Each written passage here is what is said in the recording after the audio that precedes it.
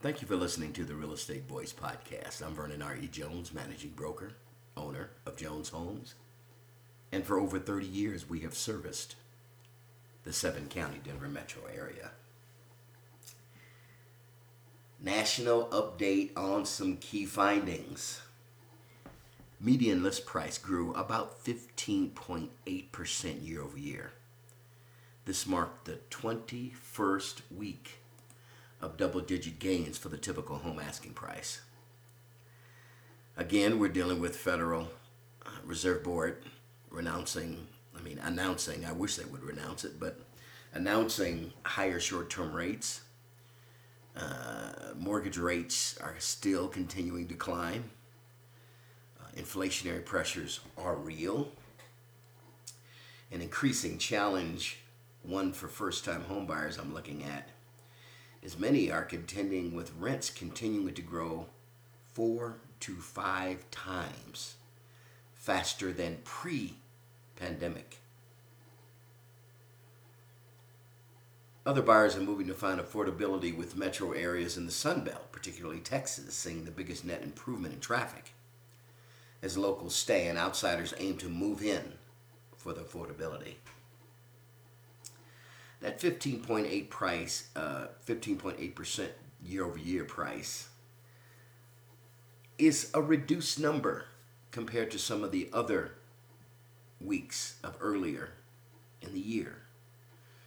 We had some numbers at 16, 17, 18, 20% in some places.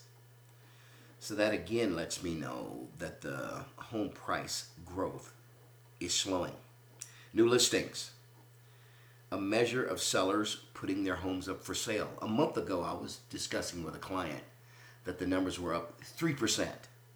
Now they are up 4% above 1 year ago. That may be just 1%, but it's a 25% increase month over month of sellers putting their home on the market. Now that we're in May, of course, we're in the heart of home selling season, and over the last few years, we tended to see the number of new listings peak on an absolute basis this month. Seller confidence and record high asking prices is contributing to the growth in the number of sellers this year over last. Also, in talking with sellers, a lot of my sellers the inflationary pressures are causing them to have a little concern that an interest rates rising concern, because obviously the buyer pool shrinks up, less affordability. How much higher can home prices go? Well, I try to tell people, look, we're not in no housing bubble issue here. And I say this over and over again. I try to reiterate it. Our inventory is too low to have a housing bubble. It's just too low. But because of inventory and interest rates, our buyer pool is shrinking. That is what's trying to normalize the real estate market. And it's trying to, because we see it start to slow now. Obviously, with less buyer inventory in the market, we'll see less sellers moving their inventory as fast, not as many multiple offers, and sellers may not get a price they dream about. Will probably get back to a sense of reality of this is what the house is worth, and we have to search through who's the best buyer from the pool of contracts that we get. Most houses are averaging 1 to 2 offers per listing. I haven't seen that. I've mostly seen 5 to 10. But again, that varies based on the pricing of whoever you're dealing with. And hopefully you're dealing with me. You would be getting 5 to 10 instead of 1 to 2. But actually 1 to 2 is the average nationally that sellers are receiving. Again, I have a different strategy to make offers list prices be more palatable, which brings people in to want to put an offer in it, and usually a higher one.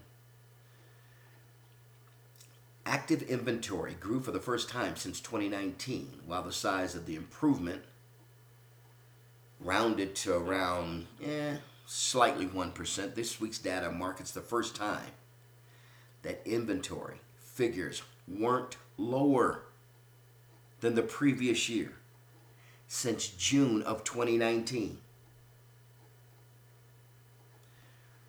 Active listings still are 60% below its level right at the onset of the pandemic.